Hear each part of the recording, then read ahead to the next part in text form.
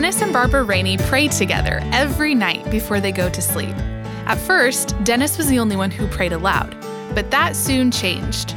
I just wanted to participate because it's a conversation between us and God together, the three of us in a sense. And so I just wanted to join in that relationship and in that process. Welcome to the Barbara Rainey Podcast from Ever Thine Home. We want to help you be changed by Jesus, which will in turn transform your home. Thanks for listening.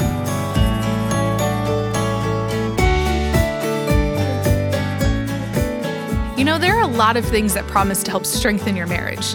An article on Bride's website focuses on arriving and leaving rituals, talking about your day together, going to bed at the same time, things like that. Those are all really good ideas. Well, for years, Dennis and Barbara have challenged couples to pray together daily. Dennis says it's an important ingredient of a healthy marriage, although forming the habit can be hard.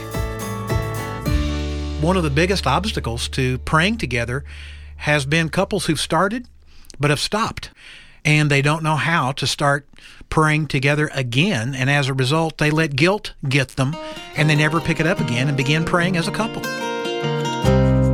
The Raineys have been married since 1972, and they can probably count on one hand the number of days they've not prayed together. Here's Barbara. I think part of the reason we haven't gotten out of the habit is that we never made it really complicated, and we never made it something that was going to take a long time. We always knew that we would pray together, even if it was just a very, very short 2 or 3 sentence benediction. So because of that, we never got out of the habit of praying together. Some nights that's all it's been. In fact, many nights that's all it's been. We've been too tired, or it's been too late, or... But it's an acknowledgement of who God is, of His ownership of our lives, that He is the center of what we're all about, and that we recognize His authority. And it's really interesting that benediction, even though it's a tradition, and some nights may be, I hate to admit this, but some nights may be not a wholehearted prayer. It just may be a habit that is, Lord, we're exhausted, we love you, good night. But our hearts are in it. It may be a habit, but our hearts are surrendered to the Lord. Even if it's short, we're coming to Him as children. We're saying, Lord, we're just overwhelmed with life, and we're exhausted, and we're going to bed, and we love you, good night, kind of a thing. But it still is a reflection of our hearts being His and wanting to please Him with our lives. We asked, in most marriages, who has the greater desire to pray, the husband or the wife? I think it would be the wife. Ditto. And how would Barbara counsel a wife who's frustrated at the lack of prayer in their marriage? I think I would encourage her to pray for him, that he would have the desire, that he would be challenged, that he would hear the idea from someone besides her, where he could begin to think about it. And I think that in the appropriate time, and it may be after a long time of praying for him, she might feel that it would be okay to mention it to him, to say something very non-threatening, very supportive and encouraging, that would be something like, I'd really like for us to pray together. Would you mind if I said a prayer at night, or would you mind if we read this book together, or something that would help him in a way that didn't take over and take charge. Dennis recalls an email he once received from a listener to Family Life Today. And she said, I heard the familiar voice of Dennis Rainey on my car radio, and he was making a challenge to married couples to make a pledge that they would begin praying together every night, starting tonight, for the rest of their lives. That moment in my car, I promised God that I would do that very thing.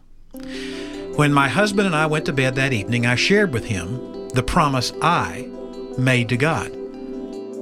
To my disappointment, his reply was, I'm happy for you. That was not what I expected. However, I told my husband I wanted to keep my promise to God and proceeded to pray out loud. Since that night nearly 2 years ago, there have only been rare occasions when I have not prayed in bed with my husband. It saddens me that he does not pray too, yet I am thankful that he respectfully listens. One day I feel certain that he will join in with me. I read that for two reasons. Number one, I think it gives credibility to what Barbara is saying. It is usually the wife who desires this spiritual intimacy and who's most spiritually receptive to begin the process of praying. But secondly, I read that because I do think one of the things a woman can do is ask her husband for permission to begin to pray over him, over their lives, and over their marriage together, and perhaps on that occasion say, I would really like this to be something that you do with me, but I'm willing to wait until you're ready to join in. But begin the process of praying. If he doesn't like it out loud, then praying silently for him, for your marriage, and for your children. I think sometimes we're wanting to achieve the major objective, and God puts before us an opportunity to begin something very significant, but it may begin very private. It may not be out loud, but it can be something you can do even if your spouse is unwilling to at this moment. Barbara warns a wife to watch out for a sense of superiority. Absolutely, because it's very easy, I think, for wives who are more interested in spiritual things than their husbands to feel spiritually superior. And that's a real dangerous place to be, because then all of a sudden you begin to become critical as a result. So who then is more likely to feel intimidated by the prospect of praying together, the husband or the wife? I think it's more likely for the husband to be intimidated. And I would agree with her a second time. And the reason is it's a man's pride of making a mistake, of not saying the right words, of not knowing how to talk with God. In fact, one of the women who responded to an email that I sent out said this: I would encourage any couple to learn to pray together, even if it feels awkward at first. My husband often felt that he wasn't good at praying, but I encouraged him to just talk to God like he talks to me. It's really interesting. I heard from another man who asked me a number of questions about praying with his spouse. He said, when I pray with my wife, am I praying out loud with her? Should I be kneeling? Or can we just sit on the bed? Do I say a certain prayer? I don't know how to pray in the presence of someone else, even someone as close to me as my wife. In fact, I don't really know how to say what I want to pray for. I'm that inexperienced in prayer. Then, if I tell my wife I want to do this, she'll certainly be pleasantly shocked. Prayer to her has always been something that was very private, but not an open thing. Should she pray out loud with me, or is it something that I should just let happen?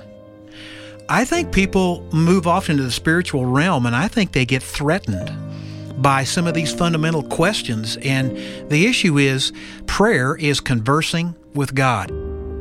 It's a sacred privilege and a responsibility of a follower of Jesus Christ, and it shouldn't be entered into glibly, but it needs to be entered into much as you would enter into a conversation with another person. The husband's questions are legitimate.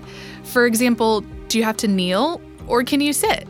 There are different postures in the Bible about how we're to pray. Some are kneeling, some are standing, some are lifting up hands. Others are lying on the ground on their faces, confessing sin. There's two postures that are not mentioned in the Bible. One of them is sitting when we pray, and the other one is lying down when we pray. And how about the prayer itself? Read a pre-written prayer? Or what about being spontaneous?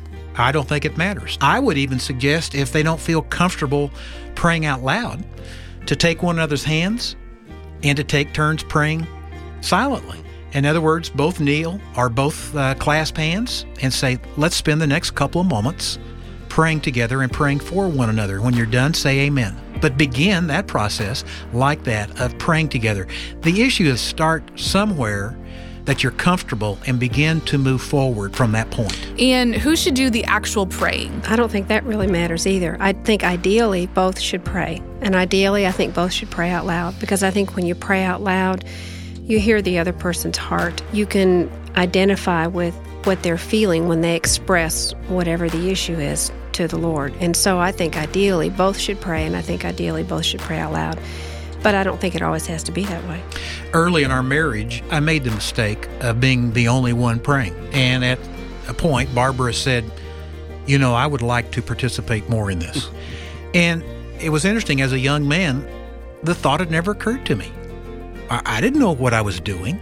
It was early in our marriage. Do you remember when that was? Yeah, but it didn't really bother me. I just wanted to participate because it's a conversation between us and God together, the three of us in a sense. And so I just wanted to join in that relationship and in that process with you. But I wasn't necessarily offended that you were praying solely and that I wasn't praying, because it was really like you were praying a benediction on us together. And so that was okay in and of itself too, I think. It grew, and it has grown deeper and deeper. And I suppose over the next 20 to 30 years, if God gives us that many together, that our marriage will grow deeper in the practice of this spiritual discipline. It's not what we wish it would be even today. We would like to grow deeper in this spiritual discipline. Now, I just want to say something, because some folks who just heard me make the statement that early in our marriage I was the only one praying, they were offended that I would not consider my wife's needs. Well, I just want to say the thought of her praying, that really had never crossed my mind. I just never heard of anybody doing it. And I was practicing this spiritual discipline. Like you thought you were supposed to. Like we were supposed to as a couple. Mm-hmm. And I think the point for couples listening to us today is to say, you know what, I'll take that challenge. We'll begin tonight to pray together for the rest of our lives. And if you miss a night or two, that's okay. I think that couples need a personal challenge. And it's not possible for me to reach through the radio on the dashboard or in the kitchen and to shake a man's hand and to say, look me in the eye, will you begin praying with your wife tonight or tomorrow morning for the rest of your married life together? Are you willing to take that challenge? And I have had a lot of fun challenging men to begin that process, because I think that's all that's missing from many men's lives. They've not had an older man in their life who's talked to them practically about how they can be successful, how they can do this and feel good about it, some ABCs of how to get started so that a man can not only step up and take the challenge, but he can also be successful in implementing that challenge. Barbara says that wives can initiate this too. I think that'd be fine, because I think a wife can decide that she wants to pray for her husband and for her children every day for the rest of her marriage, and to pray for him that he would begin to be interested in praying with her. So I think that'd be fine. And this is not the only time a person's going to pray. Exactly. I mean, both Barbara and I have our own times of prayer throughout the day that we practice.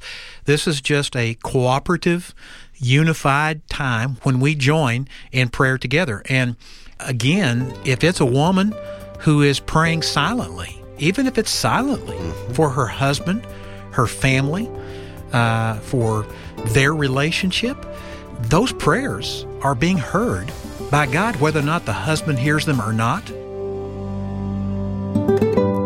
So male or female, husband or wife, the challenge is there. Pray. Pray alone, pray together, pray, as the Apostle Paul put it, without ceasing. And if your spouse doesn't want to pray with you, then pray on your own and know that the Lord hears you. Well, if you'd like more inspiration, consider getting a copy of the book by Barbara Rainey, My Heart Ever His, 40 Prayers for Women. And with a little adjustment, it works great for couples too. The book My Heart Ever His is available for a donation of $35 or more in support of Ever Thine Home. For more information and to make your donation, head over to everthynehome.com. That's everthynehome.com. Thanks for your support, and thank you for listening today. My name is Samantha Laux, and I hope you'll experience God in new ways in your home as you pray together on a regular basis. See you next time for the Barbara Rainey Podcast from Ever Thine Home.